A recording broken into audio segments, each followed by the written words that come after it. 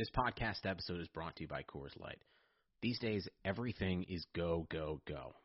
It's nonstop hustle all the time. Work, friends, family expect you to be on 24/7. Well, sometimes you just need to reach for a Coors Light because it's made to chill. Coors Light is cold lagered, cold filtered, and cold packaged. It's as crisp and refreshing as the Colorado Rockies. It is literally made to chill. Coors Light is the one I choose when I need to unwind. So when you want to hit reset, reach for the beer that's made to chill. Get Coors Light in the new look delivered straight to your door with Drizzly or Instacart. Celebrate responsibly. Coors Brewing Company, Golden, Colorado. This is Greg Olson, here to tell you about my new podcast, TE1. On the show, I had a chance to talk to my fellow tight ends who have revolutionized the position from an extra lineman to a dual threat superstar. And just like my guests have changed the game, this year, NFLSundayTicket.tv is revolutionizing your NFL viewing experience. Stream all the live, out-of-market NFL games every Sunday on your favorite devices and never miss a moment from your favorite players. Visit NFLSundayTicket.tv and use the promo code GREG88 at checkout and get 15% off your subscription. That's NFLSundayTicket.tv and the promo code GREG88. Subscribe to TE1 and get NFLSundayTicket.tv. An unmatched dual threat. And here's Fox creeping forward. He pulls up, 18-footer. De'Aaron Fox puts the Kings on top. Makes one, fakes twice, gives the belly. 35-foot three for the win. Nemanja Bjelica. Yes, we deserve this win, man. When we're done, we can go chop it up, eat, golf, whatever you want to do. But for these 48 minutes, I ain't about them games. Welcome back to another episode of the Kings Pulse podcast. And real quick, before we get into it, I just want to say anybody that's being affected by these fires going on in California to stay safe out there. But yeah, for now, we're going to keep some content rolling for everybody here. My name is Brendan Nunez. Got Rich Ivanowski on here, as we always do. What's going on, Rich? How you doing, man? I'm doing good, man. I was spent the morning outside, and yeah, it's not a great situation. Definitely praying for those that are affected right now. I know we got some people over at Kings Herald that have family that lives close to what's going on there. The fires really it covers the whole state sometimes, and hopefully that won't happen again. But on a lighter note, we're here today to talk about basketball, of course, and I'm very excited to welcome in our guest, Jonathan Macri. How are you doing today, sir? I'm doing great. I also want to send my, good whatever good vibes I could send to the people affected over there. I also want to congratulate you guys on the Kings Herald.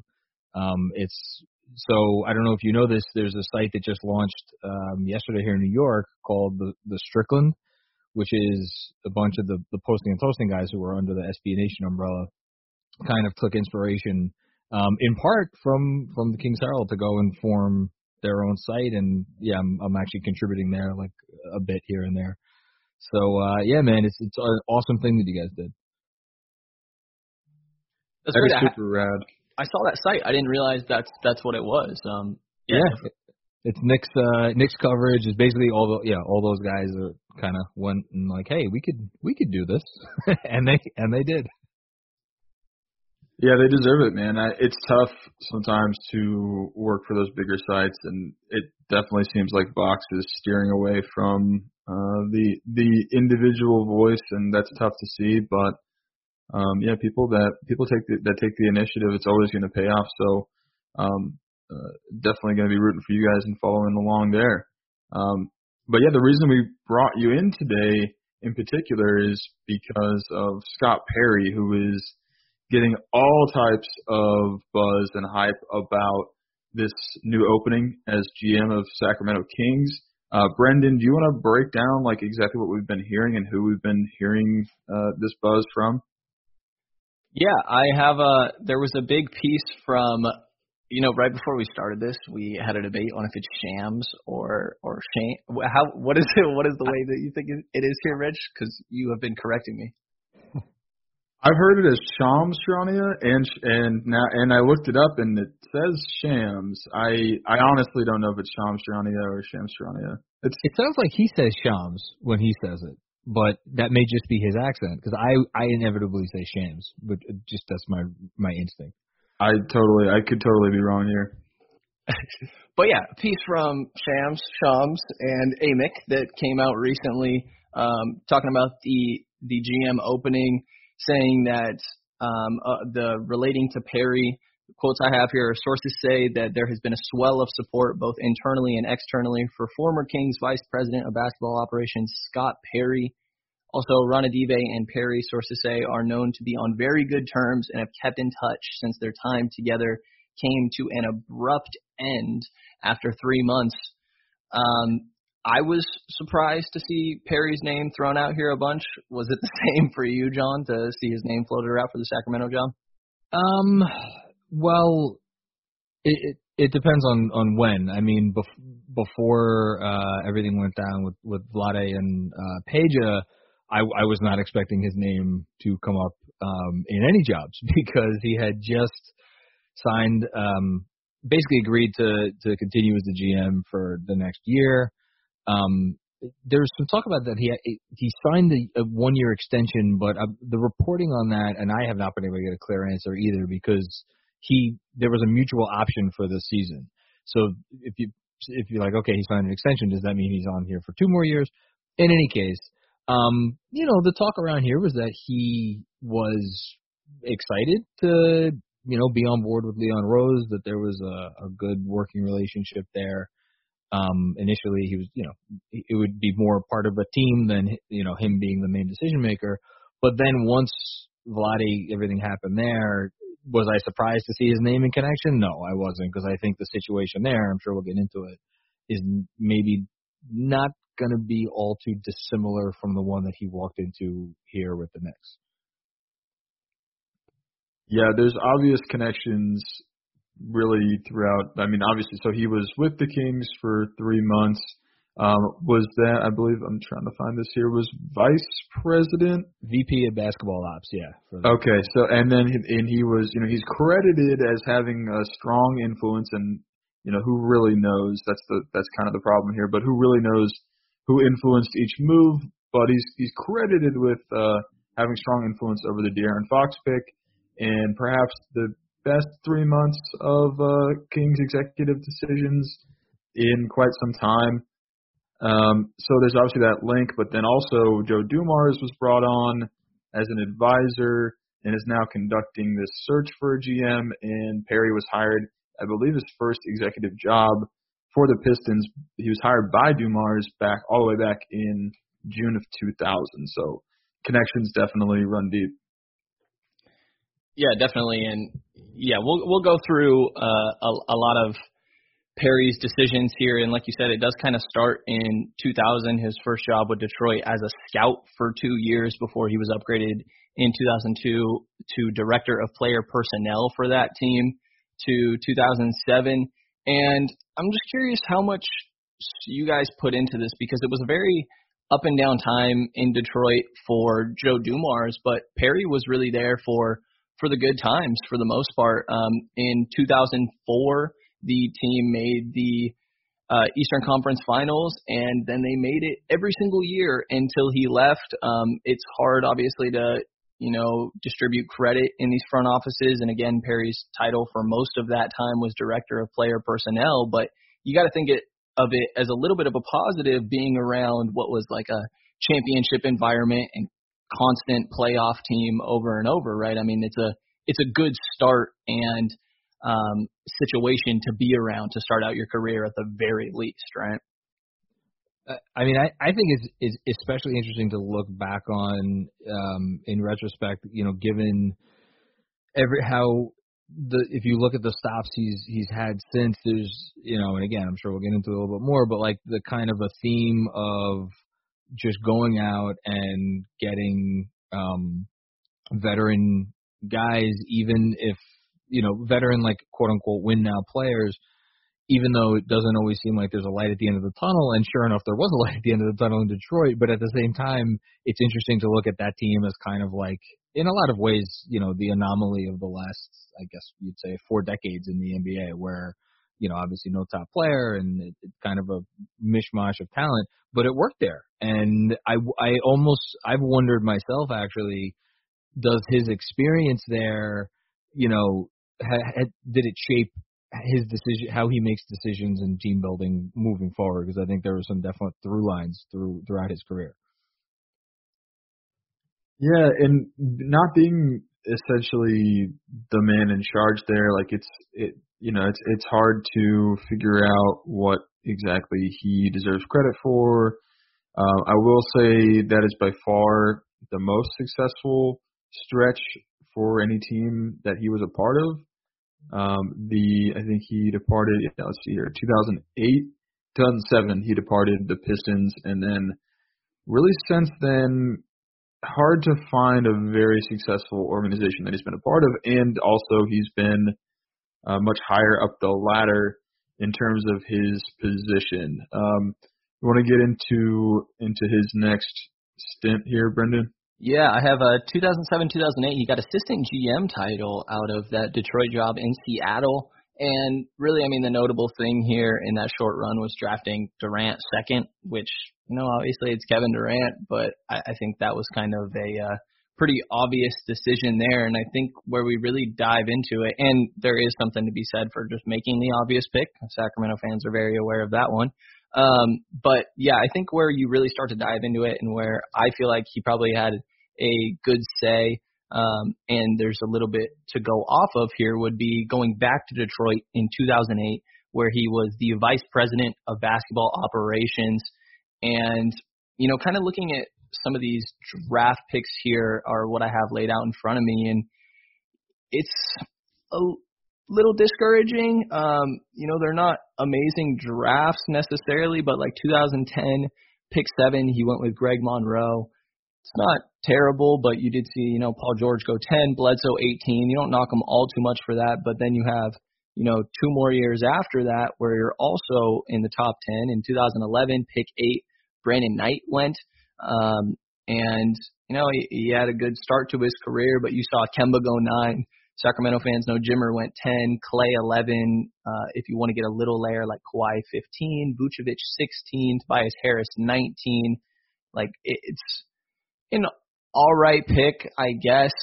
Not very inspiring, especially. And then again, the next year you're still in this lottery. You have pick 9, where there was Andre Drummond selected, and also in the second round they picked up Chris Middleton. But then not long after that draft, he found himself accepting the Orlando job. So I don't know how much I put into the Drummond and Middleton picks, and those are honestly his 2 most impressive picks during that stretch. So yeah, I don't know. It's a little bit of an uninspiring time that he spent in Detroit trying to go in a rebuild and seemingly not making all that much progress, right? No, sorry, I was just gonna say, it's like again, like that late lottery range is like, if you look throughout where his teams, coincidence or otherwise, throughout his career happen to pick, it's like they're not bad enough to pick near the top, but they're with it, except the next pick that we're gonna talk about in Orlando, which that wasn't his team that finished, with that terrible record, so he can't even take responsibility. But it's a lot of these like late top 10 picks where it's hit or miss. Yeah, absolutely. And obviously we can look at draft stuff first. I think that's timely considering today is lottery day. But there are other moves as well, of course, free agents, trades, all this. And ultimately probably your yardstick at the end of the day is going to be, wins and losses. And the Pistons really did not do great under him there. 27 wins in 2009-10, 30 wins in 2010-11, 25 wins 11-12, 29 wins in 2012-13, before moving over to the Magic. And his time with the Magic, also not super encouraging, I'll say. Yeah, and this is where I felt like we could dive into it a little bit here. And yeah, his role with the Magic, the title I found was vice president of basketball operations and assistant GM, where he took over in 2012. And one of the first moves there was the blockbuster Dwight Howard trade, where he received back Aaron Aflalo, Al Harrington, Mo Harkless, Vucevic, Josh McRoberts, Christian Iyengar, I believe is how you pronounce that last name, and then a slew of picks as well that the picks didn't end up being all too much for them there. I guess, like, looking back in hindsight, it was a okay trade, just considering like how Dwight ended up working out after that. But at the time, Dwight was one of the best players in the league. He had requested out, so that lowers the trade value that you're obviously going to get in any move there. But kind of an uninspiring package. And interestingly, that trade that was a 4-team trade kind of was a negative for all teams involved, aside from maybe I believe it was Denver that ended up acquiring Andre Iguodala from the Sixers in that as well. So not an amazing move there, but again, I mean, similarly to how it was in New York, I believe he came into a situation with a superstar that was asking out, so he got a decent return for that. And it is kind of funny looking back. Like Vooch, I think you could probably argue, you know, he's been the best Magic player over the last 8 years. Even though, you know, it took him a little while to get there. And if whether it's now, whether it's 6 months from now, whether it's a year from now, I think there's going to be a good argument that Mitchell Robinson, who was obviously picked with the selection that they got back in the Melo deal, might be, you know, the best asset he leaves behind with the Knicks. So it's like again, not that it was a great trade, because like you said, Dwight Howard was still like an All-NBA performer, and you would have thought maybe they could get something more, but you know, in retrospect, not terrible. You got the commensurate return, I guess, and again, hindsight being what it is. Right, and then there's guys like Oladipo that he drafted, who, you know, obviously became a very good player, but didn't realize that potential with the Magic. So hard to say if that worked out too great. And then Oladipo was traded around, so. But, you know, again, I'm just going by, if I'm looking at wins and losses, again, can be a little bit tough. Yeah. I just want to throw in real quick regarding the, you know, Oladipo. Like, looking back, I think it's pretty safe to say that Oladipo was the right pick. Obviously, he wasn't the best player from that draft because, you know, Giannis ended up going, whatever it was, 15th. But it's the trade, you know, him trading away Oladipo and Sabonis for Serge Ibaka on an expiring contract. It, like, that doesn't get talked about enough, I think, as one of the low-key, I don't know, 5 worst trades of the decade. And again, he wasn't the man in charge. It's impossible to say for sure, but he has gone on record many times in saying it's like, you know, nobody wins when you're trying to lose games. It's like that's not a cogent organizational strategy. That was clearly a win now move that backfired in every way. It backfired in the talent that he was sending out. It backfired in the talent that he was getting in. And so that, you know, and then he had a kind of a love affair with Elfrid Payton, very athletic but flawed guard. Again, kind of another Perry type. And that, you know, his obsession, I don't say obsession, but his interest in Payton followed him to New York, and it's like, you know, 0 for 2. So to me, looking back at his Orlando tenure, it was definitely a precursor to maybe some of the things that we've seen with him in charge in New York. Yeah, right. Sorry, go ahead. Yeah, you mentioned obviously the Ibaka trade that was just horrific there, and then trading up to get Payton as well. He got rid of, or it was the pick that was Dario Saric, yep. And some additional assets moved up to get Elfrid Payton there. And then, you know, struck out pick 5 in 2015 as well with Hezonja, but not the best draft. Still not a good pick there. Like Willie Cauley-Stein went 6, Turner 11, Booker 13. But yeah, I mean, it's really like you look at this Ibaka move, like because there was also Aaron Gordon we glossed over a little bit as well that I thought was a good pick. But yeah, I mean, Oladipo, Sabonis, if they were on this team as well, like, you got to think the Magic would be in a decent spot here. The Ibaka was flipped not all too long after. I'm actually unsure if this was during Perry's time. It might have been right after the end of it, but yeah, he was eventually flipped. I think it was because Ibaka didn't even spend a full season there. They flipped him because their season obviously did not go the way they had planned, and they flipped him mid-year for Terrence Ross, who's been a nice player for them. But it's like, they pulled turned Depot and Sabonis into Terrence Ross. Into Terrence Ross, exactly. Yeah. Yeah, and one positive trade I'll point out would be Aaron Aflalo for Evan Fournier, and Aflalo was a guy that was like a borderline all-star, and Fournier was kind of an up-and-coming guy that that had a lot of question marks at first, and it ended up working out pretty well for him, trading that back in 2014. But yeah, it doesn't override the poor moves that happened in Orlando, and yeah, I mean, I will say, again, without that Ibaka trade, I think Orlando would be in a nice spot. But again, I mean, this is the second team in a row that he went to and was sort of unsuccessful in doing a rebuild and kind of kept them, like you're pointing out, in that late lottery spot, right? Yeah, and it's like, and if I was to give like a theme to his record overall, and we're getting into the Knicks now, so it'll become more clear. It's like you could be a win now GM in the NBA and value the notion of like winning games, and like that's the best way to instill certain values in your young players and your roster and all that stuff. But you still need to competently put together that roster. And I think it was interesting in Orlando, like you look back and like, again, Aaron Gordon, talented player. Victor Oladipo, talented player. They had Vooch, talented player. Like they had talent, but there wasn't that kind of deft touch that the best GMs have to take that talent and turn it into a cohesive unit.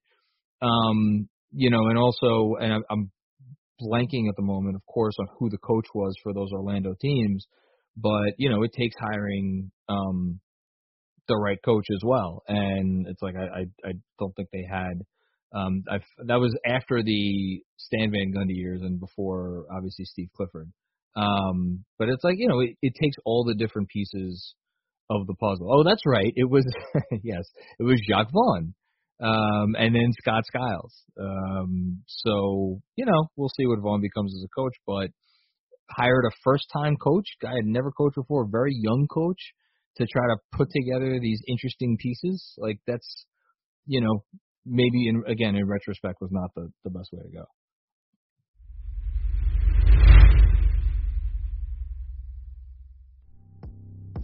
From tight muscles, tough workouts, signs of aging, to simply making it through each busy day, everyone understands what it feels like to be tense and sore.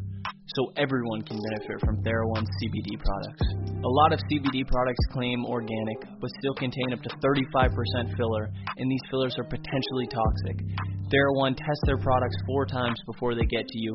Every product is USDA certified organic, grown in the U.S., and their CBD extracts are the highest quality available anywhere. And now, through Labor Day, Monday, September 7th, TheraOne is offering our listeners a buy one, get one free for all TheraOne products.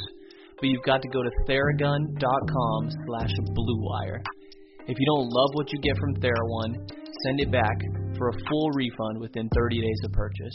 This is not something TheraOne is likely to do again. Buy one, get one free at Theragun, TheraGun.com/BlueWire, but only until Labor Day. Go right now to Theragun.com/BlueWire.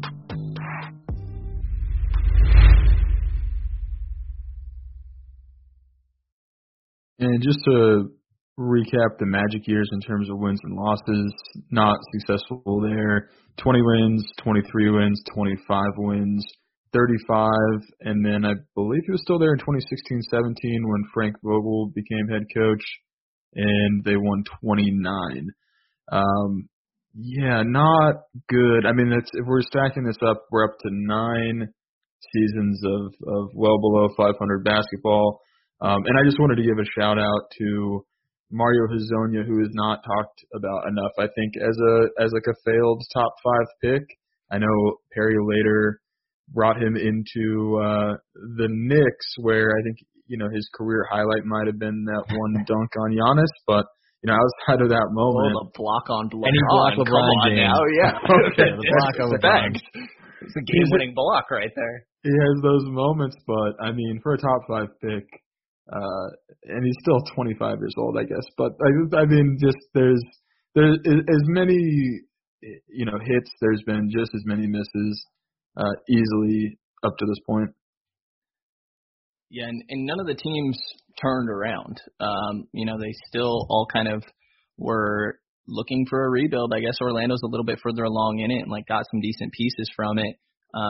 But yeah, I mean, uninspiring for sure. And then he does move over to Sacramento, where it's only a 3-month stretch. And, you mentioned him selecting Fox towards the beginning there, or him being a part of that and rumored to be a decent voice in that selection. And what I saw was that he was a big factor in landing Sacramento that workout. But we've pointed out that I don't know if I love the rest of the draft where Sacramento traded down from 10 to get 15 and 20, where they selected Justin Jackson and Harry Giles. Maybe we'd feel a little bit better if Giles was actually going to be on the team next year and not due to, front office incompetence there. But and 15, Justin Jackson was traded for Harrison Barnes, who we like even despite that contract. But when you look at 10, Donovan Mitchell, Bam Adebayo on the board, some real game changers there. There's even a Jared Allen and an Obi a little bit later.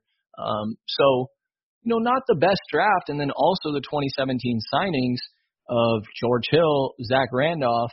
I mean, those are some questionable moves as well. So, I mean, I don't know how much I buy he came to Sacramento and made a great difference in this offseason just because of the De'Aaron Fox pick, really. Right, Rich? Yeah, it's definitely fair, and you can it's a little bit less clear, it's significantly less clear than the Durant pick you pick second in a 2-player draft. You don't really want to give overwhelming credit for that pick back in 2007, but then you also look at this Fox pick, and a lot of people, at least the argument is, he was a consensus top 5 pick, and the Kings had a top 5 draft pick. It's not like he went out and found a diamond in the rough. Now, that's kind of an unrealistic expectation to do that every year or any year, but it's hard to gauge how much of a home run that is. And I wanted to ask you, Brendan, about the George Hill signing, because believe it or not, that's the biggest signing in recent history for the Kings. And of course, he was gone very, very quickly. But the total of $56 million for him, I think that is actually the biggest free agent signing of an outside free agent being acquired by the Kings, possibly in history, definitely in the last 5 years. It's interesting, like John pointed out, that it's kind of a win now move. I get the idea was to have a veteran presence for a somewhat young team, and I know Fox says that Hill was a nice veteran for him, but yeah, I mean, I feel like it's hard to not say that signing was a failure, really. Maybe Fox wasn't ready to take the reins year one. He was a pretty poor player in that first season that he had in Sacramento. So, I mean, it's hard to not say that was a bad deal. I guess I see the logic behind it, and the Randolph one is just the really inexcusable one. I kind of see the logic with George Hill of, you need some veterans on this young roster, but in the end, I mean, I don't think it's hard to even think at the time that happened that this very easily could go wrong, and sure enough. I just wonder, how much are we given any credit for? I mean, I know it's sad to talk about George Hill as the biggest name signing in recent Kings history, but is there any credit deserved there? Where at least the narrative is that he got them in the room with bigger names than George Hill. I mean, seriously though, you look, I recently tweeted Does Vince out, Carter go in this maybe? The rest of this list is it's garbage. I mean, Aaron Aflalo is high on the list of biggest contracts the Kings have signed outside of this. I think the second is Dwayne Dedmon. So yeah, I mean, do you give him any credit for at least signing somebody? I guess, but I think it more so points to the idea that we're hearing recently that Vlade couldn't get people to sit down. Like, I don't think it's only Perry that could do this, I guess is my point. Like, there's so many other candidates that we're hearing being listed that I think would have decent connections and a respect level to them that could get a guy, especially the level of like a George Hill, to come to the table and at least have a conversation and have a chance of signing with the team. So, sure, I mean, like, I could see where Perry maybe gets the credit for that, but I think he's far from the only candidate for this job that would be able to do that. And this is where we kind of move on to his time with the New York Knicks. And if you're all right with it, John, I think this is your area of expertise. You can kind of take the lead here and walk us through his tenure there. Yeah, so we kind of, touched on it before. He comes in the middle of, I guess, what I'll call a Carmelo Anthony trade stalemate. There was actually, before he was hired, there was a report from Frank Isola, who had, I think he was still covering the team at the time, I honestly don't remember, that there was a trade between the Knicks and the Rockets for Carmelo Anthony to go there that was at the 2-yard line. Obviously implication being that it was going to happen, which would have brought back, because there wasn't just no other way to make it work, Ryan Anderson's salary and, who knows what future asset or something, draft pick, we really don't know. But nobody much wanted to do that deal, and that was the trade that, it seemed like Steve Mills was angling to do. So I guess I should probably set up the situation. So Phil Jackson was the president of basketball operations, and Steve Mills at the time was the GM, and Phil Jackson was fired a couple days after the draft, and it was supposed to be David Griffin's job, but he got cold feet, depending on what you believe, either because Steve Mills signed Tim Hardaway Jr. to an offer sheet, or because he didn't have full control. Anyway, so the point is that Perry's walking into something of not a great situation, because you have Steve Mills, who Jim Dolan at the time was dead set on maintaining a very important voice in basketball operations. So anyone who had to come in was going to have to work with Mills. That was going to be a prerequisite to the job. And also, obviously, you're working for James Dolan, who historically has not been someone that has been easy to work for. So, and there's the Melo thing going on. So you have all of this stuff. And he came in and he pulled off a really good deal with Carmelo Anthony. So, found another trade partner in Oklahoma City. How much he personally smoothed things over with Melo to get him to kind of relent and join up with, Russ and at the time PG. But it was a good deal. And they got back Kanter's contract and Doug McDermott, who's still a semi-interesting, young-ish player at the time. And then the pick, of course, that became Mitchell Robinson. That first season, like, he came in after the draft, after free agency, didn't really have a lot of wiggle room in terms of building the roster out that year. He made some fringe moves. He signed Michael Beasley. I think he signed Jared Jack. And it's like, but that, like, right off the bat, you could sense, like, okay, the Knicks had just drafted a rookie point guard in Frank Ntilikina. So what does Scott Perry do? He goes and signs Jared Jack, and then Jared Jack ends up playing 30 minutes a night. Or 25 minutes a night, whatever it was. But I think probably more than a lot of Knicks fans would have liked, given the fact that they just invested in top 10 pick and a point guard. So the season starts off very well, and they're winning some games. They're above 500, I think, into December. And then so Porzingis is playing well. They get to the trade deadline, and what happens at the trade deadline? They trade for Emmanuel Mudiay, another point guard, and that kind of is the first reminder that Perry has a type, right? He has a type of, like, these uber athletic, usually bigger athletes for their position that they traditionally play, guys who maybe just aren't all that good at basketball. And again, bringing Mudiay into a situation, like, on the surface, yes, smart move. You got Emmanuel Mudiay for a pick that ended up being in, like, the 40s. He was still young. He was still interesting at the time.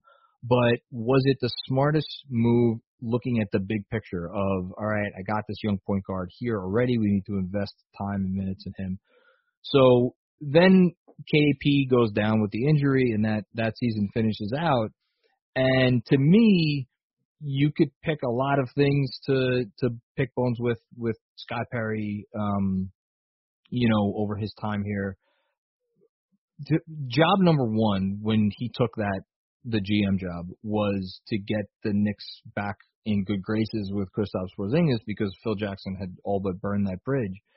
And while there was some stuff that happened, like Fizdale went and visited, KP in his Latvia. From everything I understood the situation, have heard about the situation is like basically, KP was resistant to the organization's overtures. And rather than kind of going full bore and really trying to get him back in the into the fold and believing in the program, they went the other way. And Perry and Mills, and again, how much of this is Perry, how much of this is Mills, we don't know. But when the following season, when the trade ultimately came down, Porzingis to Dallas, I feel very confident in saying that they were as happy to pull off that move, sending KP out, for just like they did not want him here anymore, as much as he did not want to be here anymore. And that's on him. To me, it's the best young player the Knicks have had since Ewing. And then, and obviously they did that with dreams of Durant in mind, which then gets you to the other major knock on the Perry regime, which is that they believed that, and again, this is the only rational explanation for why they would make that trade, they believed they had Durant in the bag. And obviously they did not have Durant in the bag. And there will be people who will swear up and down Durant was coming if he didn't tear the Achilles, but I have strong reason to believe otherwise. So he's taking big risks. The risks did not pan out. And he's putting, his margin moves again for these guys like Hezonja, bringing Hezonja in, bringing Moutier in, bringing Beasley in. There are situations where you bring those guys in, but I don't think that was, this team. And then that gets us to last offseason when essentially they had carte blanche to do whatever they wanted with the roster. They had more cap space than anybody in the league. They had more holes to fill than any team in the league. And what ended up happening was they found out that they weren't going to be getting Durant and, whatever number 2 Durant wanted. And they put together a roster that didn't make any sense on paper. I've heard it was basically just a mad dash to get the best players that they could get who would sign for the least amount of years. People, there are still Knicks fans who say that good job by him. He didn't sign anybody past one season other than Julius Randle, who he gave a second fully guaranteed year to. But again, if you're looking big picture, and if it's your job as a GM to put together a cogent roster around a young core that maybe isn't the best young core in the world, but Barrett, Mitch, Frank, Knox is interesting. He didn't do that, and I don't think anybody would look at this season in New York and say it was a success as far as we got the most we could have out of this year. And I guess the other thing I should mention is Kevin Knox. So, there was a story actually that came out today from Ian Begley, who covers the Knicks here for Sportsnet New York, that they had Shai Gilgeous-Alexander in for a workout before that draft and decided not to pick him. They apparently were thinking very hard about Mikal Bridges, decided not to pick him. They decided not to take the chance on Michael Porter Jr. And Knox, all those guys can shoot. And listen, in fairness, that was supposed to be the one thing that Knox was going to be able to do is shoot, and his shot actually looked pretty good as a rookie. But then, and I'm sorry to keep repeating myself here, there should have been an awareness that, okay, you throw this kid into the deep end as a rookie, you play him 30 minutes a night, you give him all the shots he could possibly want. They then did a 180 and basically had him, be, I don't know, 9th on the depth chart, 10th, whatever, not a prominent role. I went back and looked at the last 20 years worth of top 10 picks, and there had never been, other than injury situations, there had never been a player who got as much usage and minutes as a rookie that had that big of a reduction from year 1 to year 2. And then you ask yourself, well, why is that? He actually had a fairly, not a good rookie year, but he was like rookie of the month in December. He got some old rookie team votes. Why would you do that? Well, you do it when you're trying to save your job, right? And that really gets to the core of Perry. He likes bringing in vets, guys who he feels will win more games now. He feels that's the best path towards building a team long term. And the only thing is he forgot that you need, certain things in the NBA today to win games, like shooting, like the fact that they banked on Julius Randle to be something of a stretch 4 and like, I don't know, LeBron James light in terms of a playmaker, and do all that under a coach in David Fizdale, who was never much of an X's and O's genius. And again, Fizdale was a Perry hire. So I guess in short, I'm sorry, I've been talking for a long time, but I've trust me, I've spent a lot of time thinking about Scott Perry's tenure here. Were there some solid moves here and there? Yes, the Mitchell Robinson pick, RJ, we'll see what RJ Barrett is, even though that's the pick everybody expected them to make. They got some Charlotte picks from Willie Hernan-Gomez. Like, there are some nice moves on the periphery, but if you're looking for a GM who's going to come in and has like a vision for what your organization is supposed to be and execute that vision, acceptably, I just don't think Scott Perry has shown any evidence that he is your guy. Now, is he someone that is respected around the league and he has like a good scouting eye, and can he work well in difficult situations like he walked into here with having to work with Mills and work for Dolan? Yeah. So from that perspective, if you're looking at someone who's going to play nice with Joe Dumars and Vivek Ranadiv, it's like, yeah, then Scott Perry might be your guy. But like a long-term big picture guy for Sacramento, I don't know. That's to me where I can't get from point A to point B. Yeah, none of that is like too inspiring too much confidence in me, to be honest. And you said that Perry has a type of player that he likes the most. The more you talk about it, the more Fox seems to fit that. Actually, is like a point guard that isn't a particularly great shooter, but does have really eye-popping athleticism. And he works his butt off, too, which is, I think, another. He likes workers. And Knox is that way, too. But, again, you got to put yourself in a situation to succeed. Yeah, no, definitely. I can see that. And Fox seems to be on the higher end of outcomes of any picks that he may have influenced so far. But, yeah, I do want to – I want to dig in on this last offseason a little bit more because, sure, you mentioned it, but when, as soon as you knew that Durant and co weren't coming, were you on that side? You mentioned kind of it was split where some fans were like, good, just get these short-term deals in there. Sign Taj Gibson to a, whatever, $8 million deal, whatever it was. Or were you looking for something else? No, I think there was definitely merit to keeping yourself liquid, I guess, is the best way to say it. But at the same time, I think that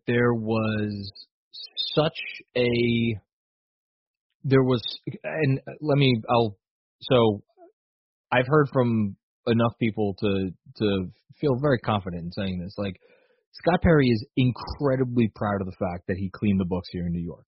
Like, he is not bashful about talking about it to others. Because, for most of the last 2 decades, the Knicks have been a team where it just filled with one bad contract after another.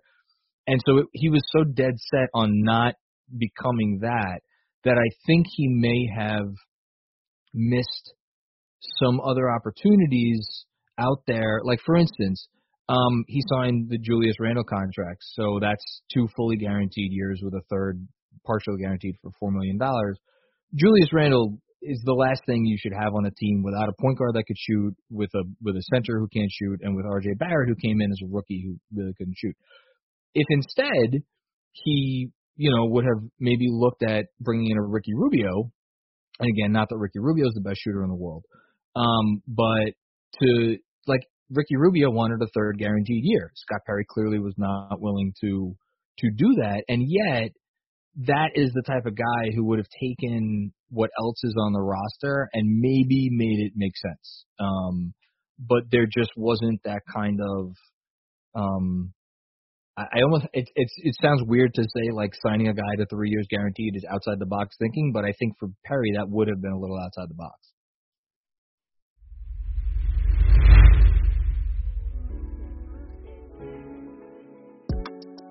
Sundays are coming back in the NFL. With NFL SundayTicket.tv, you can stream every live out-of-market NFL game every Sunday afternoon on your favorite devices, plus Red Zone and DirecTV Fantasy Zone channels. Never miss your favorite teams and favorite players. No matter where you live, NFL SundayTicket.tv is your key to the most glorious Sundays ever. Use the promo code BLUEWIRE at checkout and get 15% off your subscription. Visit NFL SundayTicket.tv and use promo code BLUEWIRE.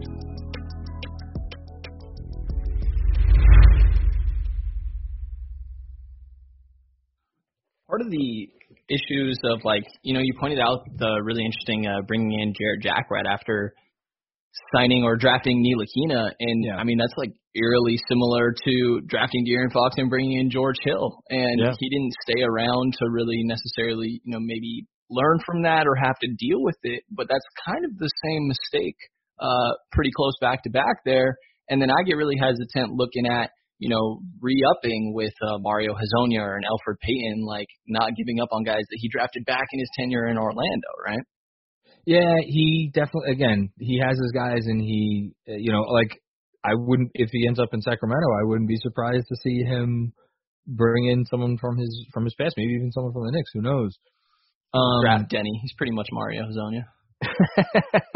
Oh God, one of us might end up with Denny after see how it goes tonight. So watch your tongue.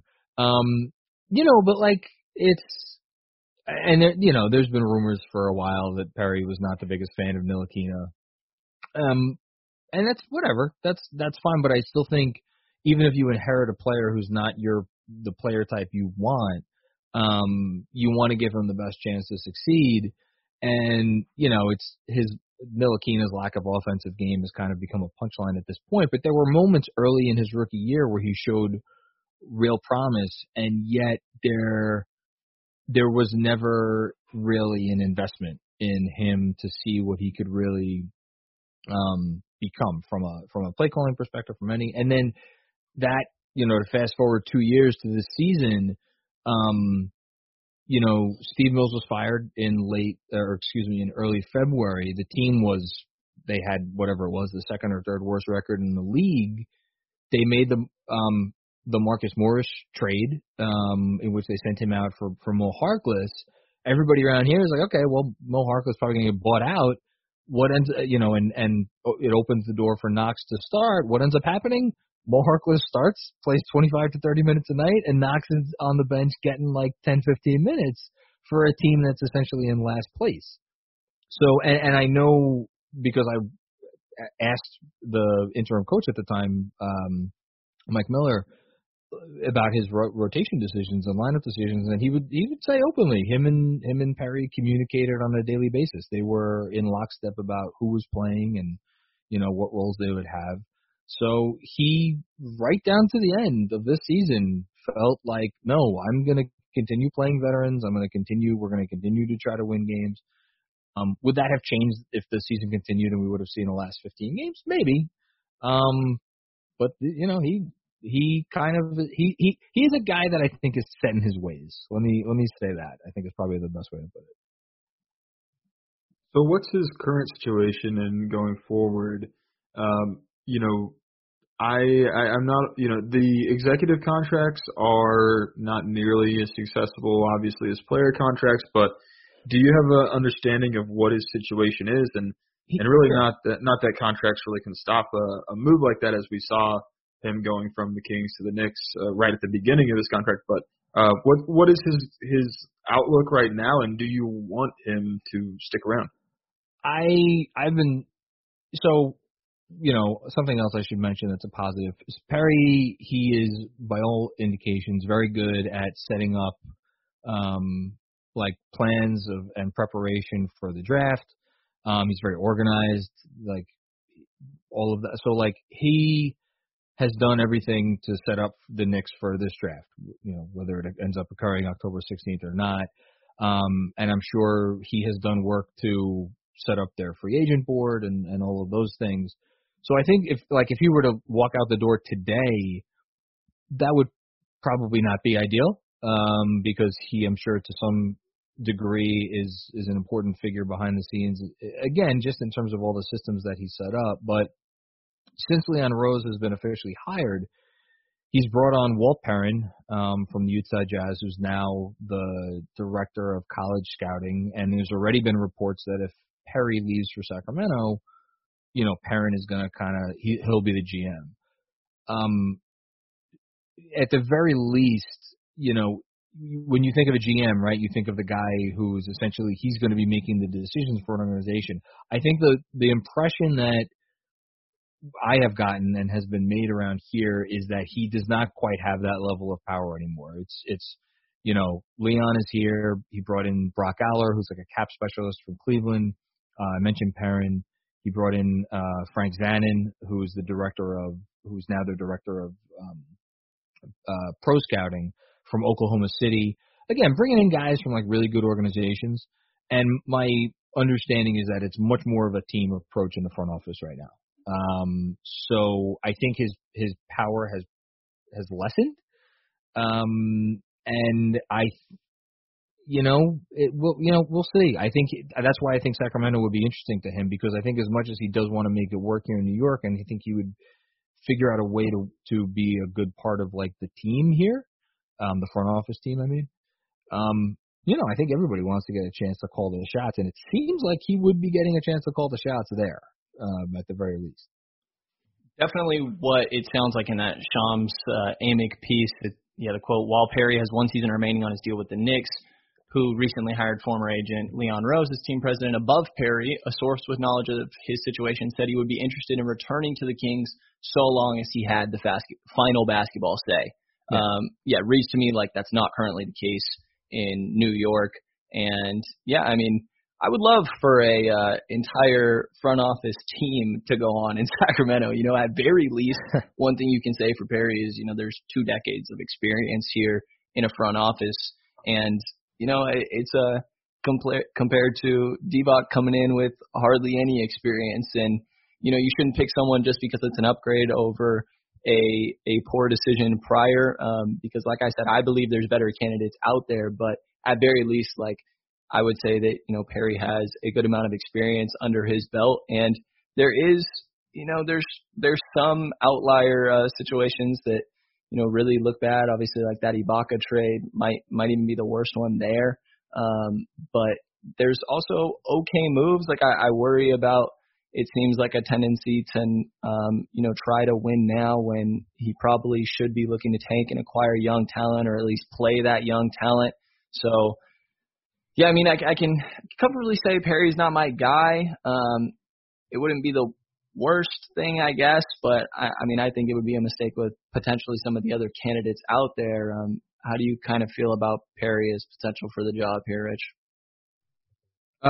I don't feel good about it. Something's not right here. I just think it's strange that there's this reports that if Perry were hired, he could have potential, final call, as much control as really possible. But then there's also these reports where we've seen conflicting word on if Dumars would be having the final call, and now they're saying he wouldn't, Perry wouldn't be answering to Dumars, or whoever's hired wouldn't be answering to Dumars. But if Dumars picks Perry with that connection, I don't know. I just feel like maybe we're going to be reverting back to these decision making by tandem or in groups and by committee. It gets very muddy with who makes what decisions, and that's never really clear. There's very few organizations where it's clear. But the experience doesn't really mean anything to me. I would be just as happy to bring in an exciting young executive that didn't have 20 years of experience. And just kind of as we've been talking, I went through and I've been adding up wins and losses of the teams that he's ran. And in the last decade, his teams are 281 wins to 589 losses. That doesn't sound right. Average season, of 26 wins per season, or at least a winning percentage that equates out to 26 wins per season. No winning seasons, even if you go back further than 10 years, no winning seasons until you get all the way back to that first stint with Detroit where he was not even an executive, or at least not a high-ranking executive. So, yeah, man, not stoked. I'll be honest, not stoked. The last thing I'll say really quick is it's, the situation there, it really does remind me so much of the situation that Perry walked into here, which was which is why I think Knick fans were very happy to get Perry, because it's like, okay, we just finished with Phil Jackson, who whether he kind of started to figure out by the end, it was very clear that he was a coach doing a job that he was not prepared to do, and that lasted for far too long. But he was out, and then you had Steve Mills, who was, a business person, and was running a basketball team.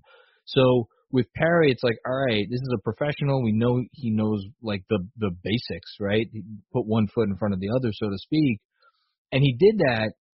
And I think repaired, like I couldn't help but laugh when I read in the Shams piece that like Perry would be seen as, when he went to Sacramento, he like helped repair relationships around the league and stuff like that. Like he did that stuff here too, because Phil had pissed a lot of people off. And then, Steve came in, he worked with Scott Perry, the whole thing. So like against like your top guys, like your Wagners from Toronto and Zarin from Boston, and like you're really upper echelon. Like these are the people who have not yet had an opportunity to run a team that should probably get a chance. Like, are those guys really going to be okay with whatever this Dumars GM Vivek love triangle setup is? Perry will probably be okay with it, that's the thing. So I don't know. Yeah, the hope definitely that whoever they are able to pitch to, some of these upper echelon candidates are gonna want a final say in everything and not have that muddied by the say of Dumars and such, and that's obviously the hope here. And the last thing I kind of want to get your thoughts on here, John, we are recording this about an hour and a half before the draft lottery, and I'm wondering, New York's sitting here with the 6 best odds. Who are sort of your guys in this draft that you're really eyeing? We were talking about it a little beforehand. I'm pretty high on LaMelo Ball just because I think I don't think there's really any elite skills in this draft.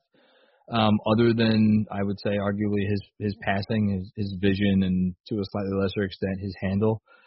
There's a ton of question marks with him. I think there's reason to believe that New York is not reason to believe. New York is not the best situation for him to be successful in.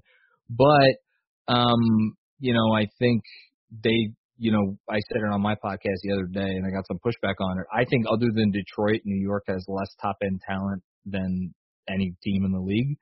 Like maybe Cleveland, you could have an argument, but so they just have to get guys in their building who have the potential to make an all-star team someday. And to me, the clearest path to that is LaMelo. So I don't want to say I'm all in on him, but I would be. That's why that's the guy I'll be hoping to get. I think Hayes is a really interesting prospect. I think he, he's got a lot of what you want in the NBA today, even though, again, you'd like to be drafting a guy who has more than a 30% three-point conversion rate. Although his most of that is brought down by his catch and shoot numbers. His off the dribble numbers are actually outstanding. So I'd be thrilled with Hayes too. And I guess. What do you think of Toppin? I've kind of fallen for that pairing with Robinson, even though he's a little bit of an older guy. Nah, it's funny. He's the one guy I don't want because, I think it sounds great. Like, Toppin can stretch the floor, but, like, it just reminds me of the conversations that I was having last offseason about Julius Randle. Like, Julius Randle had hit, what did he hit? He shot a respectable 3-point percentage in New Orleans the previous season. It's like, okay, it's fine. He's gonna be out there. He's gonna be shooting threes. Like, put aside for the fact, even let's say Obi Toppin walks in, the league next year as a 38% 3-point shooter. That dude wants to live on the block. Like, that's where he wants to be. That's where he wants to eat. He wants to average 20 a game, and he wants to. He's not Danilo Gallinariing it out, or to use a recent Kings example, Bielitsa. Like, that's not Obi Toppin. He wants to be down low. And to me, the one elite thing on the Knicks roster currently is Mitchell Robinson's verticality. So to me, I want to give him as much room to work and try to put pieces around him that will maximize his potential, and RJ's obviously too. And so I'm not for Toppin. He's like, honestly, him and Wiseman are the only two guys that I'm really I'm not there on. I think it'd be an interesting draft though. Like, nothing, like I was telling you guys before we started recording, nothing would shock me that they did. I personally have only two guys that I want in New York. We've done a bunch of mock drafts on this show, and there's only two guys that I want New York to draft. LaMelo, obviously, if they move up or if they trade up. But if, say, they're jumped by 2 or 3 teams, they fall to pick 8 or 9, whatever. I would not mind seeing some Cole Anthony New York Knicks because you just need a hyped point guard. You need a high level, in terms of hype, in terms of name recognition. I don't care if it's I think the first thing when we did our Cole Anthony episode, breaking him down, I was like, this guy is going to lead the Knicks to 25 wins for the next 5 years. I just believe it. Well, the Knicks have to take him, or else Rich is going to try to get Sacramento to take him at 12, and I hate that idea. So it's funny you bring up Cole because, again, we've spent this whole episode talking about Scott Perry. Like, if there's 2 guys in the entire draft that I'm like, oh, those are guys that Scott Perry would pick. It's Obi Toppin, and it's Cole Anthony. And I've gone back and forth on Cole because I think for as much as we, NBA nerds like us get lost in the weeds of all the different things like shot profile and he's checking off all the different boxes of what a guy could do, what a guy could be elite in, what a guy's terrible at. You need shot makers, and that dude profiles potentially as a really, really good shot maker, even at the next level. I just think there's such a slim chance, so much has to go right for him to reach that. I shudder to put Kemba Walker's name and Cole Anthony's name in the same sentence because, it's just, again, so much would need to go right. And it's too big of a chance for me. The point guard, actually, if they stayed at 8 or 9, I'm all about Lewis from Alabama, Kyra Lewis. I know he's mocked. Some people have him mocked in 20s, which I think is ridiculous because he's a year younger than Cole Anthony or more than a year younger than Cole Anthony, even though he was a sophomore. But dude has blazing speed, great defensive instincts. He's, maybe not the most transcendent passer, but really good pick and roll player. Can make some nice whip passes. I personally buy the shot. And yeah, I think he was top 10 in college basketball in minutes last year. He doesn't sit down. He's an Energizer bunny. So if they were to not move up, I think that's the guy that I would probably want them to take, unless they took a Devin Vassell, who is just going to be, what more do you want than a Devin Vassell in the league today? So yeah, that's kind of where I stand. Well, it's exciting because the Knicks do get to remake their team. Really, I just want to go back to that point about Perry tearing down the salary cap. they really can become whatever. I think the only guaranteed money on the books for 2021-22 is Joakim Noah's money. Well, they have some rookie contracts, but other than their rookie contracts, and there's also. I think those are options. If they really want to decline Barrett, they can get out of that. I guess, they could get out of Barrett's money. They also, and actually no, so Julius Randle has $4 million guaranteed coming to him in 21-22 also, sadly. So there is a very distinct possibility we could have $10 million in dead money on our cap in 2021-22 season. Final question for you. I reached out to ask you about this yesterday. To bring it back to the Kings, sure. I wanted to get your thoughts on a Buddy Hield trade to New York. The reason why I thought of New York is because of that cap space, and I ran a trade past you, and it's gonna run in the B soon because you didn't tell me I was completely insane. So that's enough for me to put it forward, but. Just in general, I mean, any interest in Hield as an outside observer? Where's his stock? Do you think that a team like the Knicks would want to use any? I mean, they could, with the way their cap is, they could add Hield's contract and still have like 2 max spots. Well, that would be a little. I don't know if they could. It would take a lot of maneuvering. But to me, and I've trust me, I've thought up and down because again, the word around here is that Leon Rose is going to want to bring in a name, some instant upgrade for next season, and not 38-year-old Carmelo Anthony, although I expect him to be back. So like Hield checks that box because Hield is a name and he has his elite skill is the elite skill that the Knicks are missing. More than anything on paper. And I guess that's going to be my pushback against why I personally wouldn't want Buddy Hield.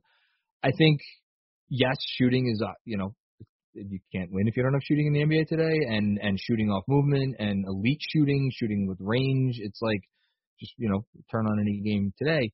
But I think just like to pay that money for a guy who we're not talking about Klay Thompson here in terms of his level of shot making, where it's like a level below that, I think. And that's I hope that doesn't come off as any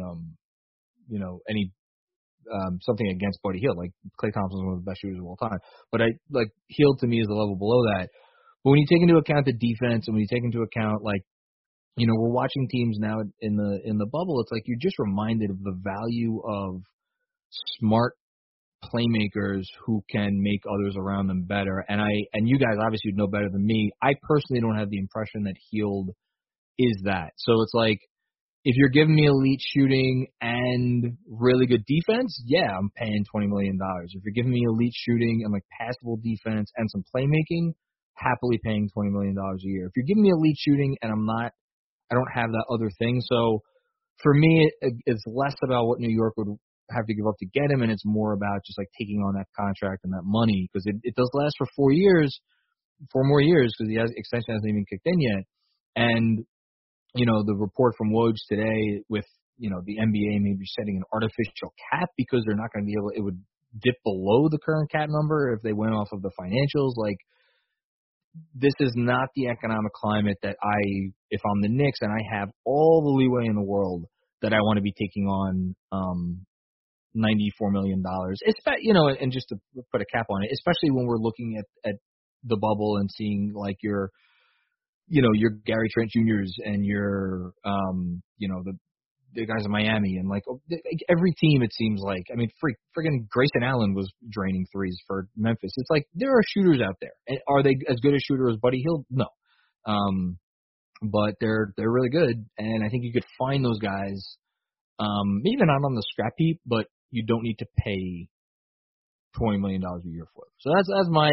I hope that doesn't come off as crazy, because I don't watch nearly as much Kings basketball as you do, but that's my impression of Buddy Hield. So very reasonable, understandable that stock gone down, and yeah, it's funny, we were happy with the deal at the time, and yeah, now feel a little bit different after what could be pointed as a little bit of a misutilization of Hield and his talents. But yeah, like I'm just curious. Would you guys, if you could get rid of him, like this is maybe a little bit too absurd an example, but if some team was just willing to take his contract for like, you know, a second round pick, like that, how would that? I'm curious. How would that go over in Sacramento? Poorly. Very poorly. Okay. I mean, okay. It would go poor, but I kind of don't think it's terrible because they're going to end up having to choose between Bogey Buddy. Now, Bogey is the guy. If you want to talk about Bogey, we could sit here for another hour talking about Bogdanovich. So you want to talk about a guy that I want to see on the Knicks? Oh goodness. Well, that's interesting. I mean, they might have to sign and trade Bogey if they can't figure out a place for Buddy to go. You're speaking my language because I've been on that train for a minute, just saying this isn't going to go how people think it's going to go. People think that the Kings are going to be able to trade Harrison Barnes for an asset. Trade Buddy Hield for a high first round pick. That's like here in New York with Julius Randle. That's people are like, hey, let's trade Randle to the Bulls to get like Lauri Markkanen. Like that's a little bit too extreme, but like if you don't want your players, the odds are that other teams don't want your players either. Right, and the Knicks could really use an elite shooter, and they have all the money in the world going forward.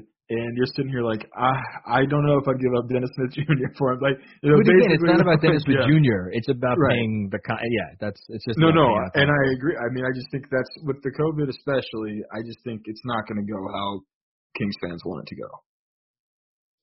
Right. I'm curious. Is there a number that you guys have in mind? Like, what do you think Bogey? Do you think they have a cap on what they'll give Bogey this summer? Yeah, I mean, I don't think that he's a $20 million guy after the COVID thing. Like, my number I've kind of had, and this was before that, was like 4 years, 70. Okay. I wouldn't be surprised if that was a little lower. Are you kind of in the same range with that, Rich?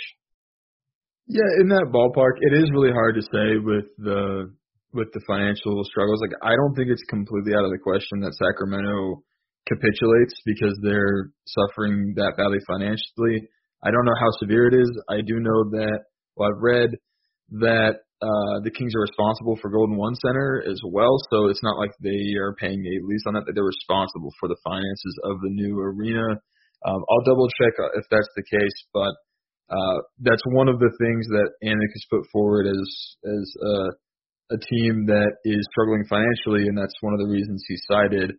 So, I mean, we've heard speculation that they'll just decline, or not decline, but rather waive Nemanja Bjelica just to get off of that money.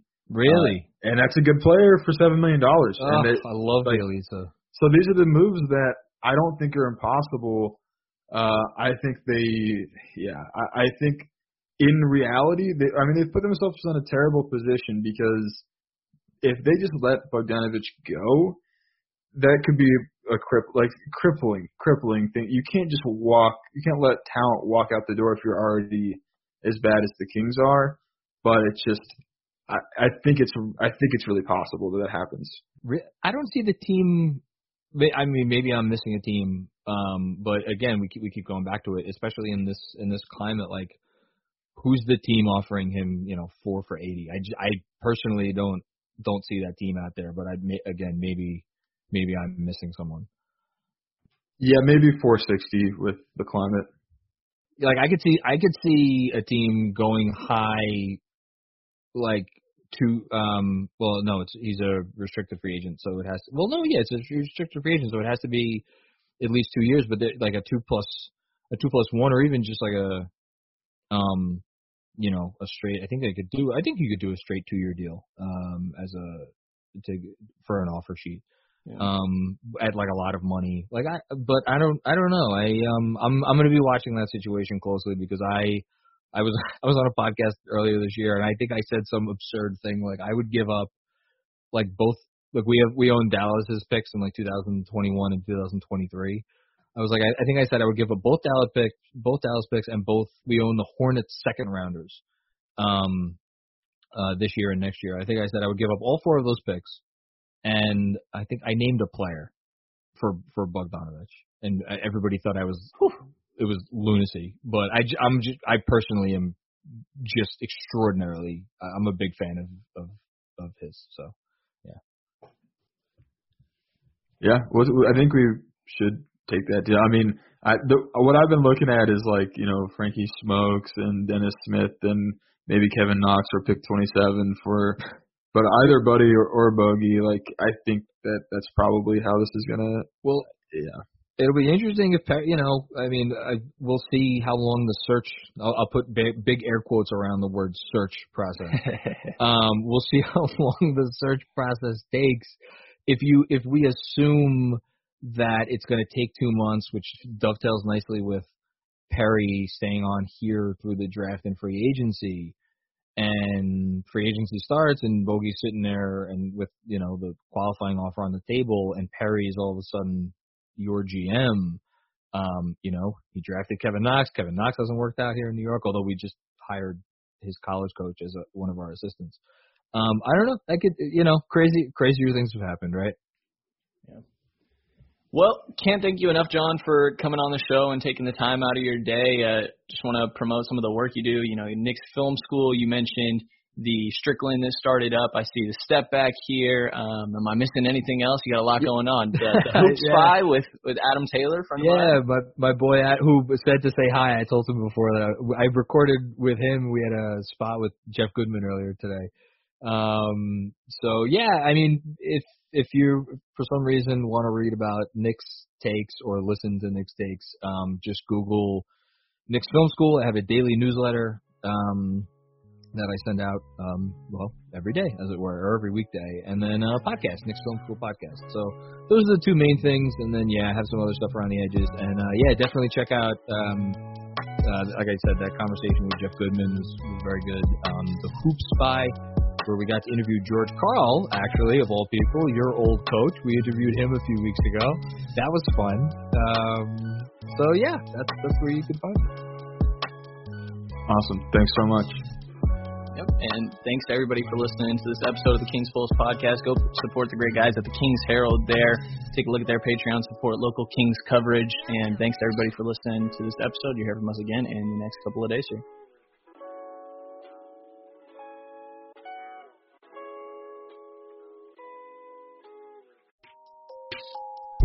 Sports are coming back, and so are your chances to bet on your favorite teams and events. Major League Baseball and basketball is finally kicking off this week, and there's no better place to start wagering than our exclusive partners, BetOnline.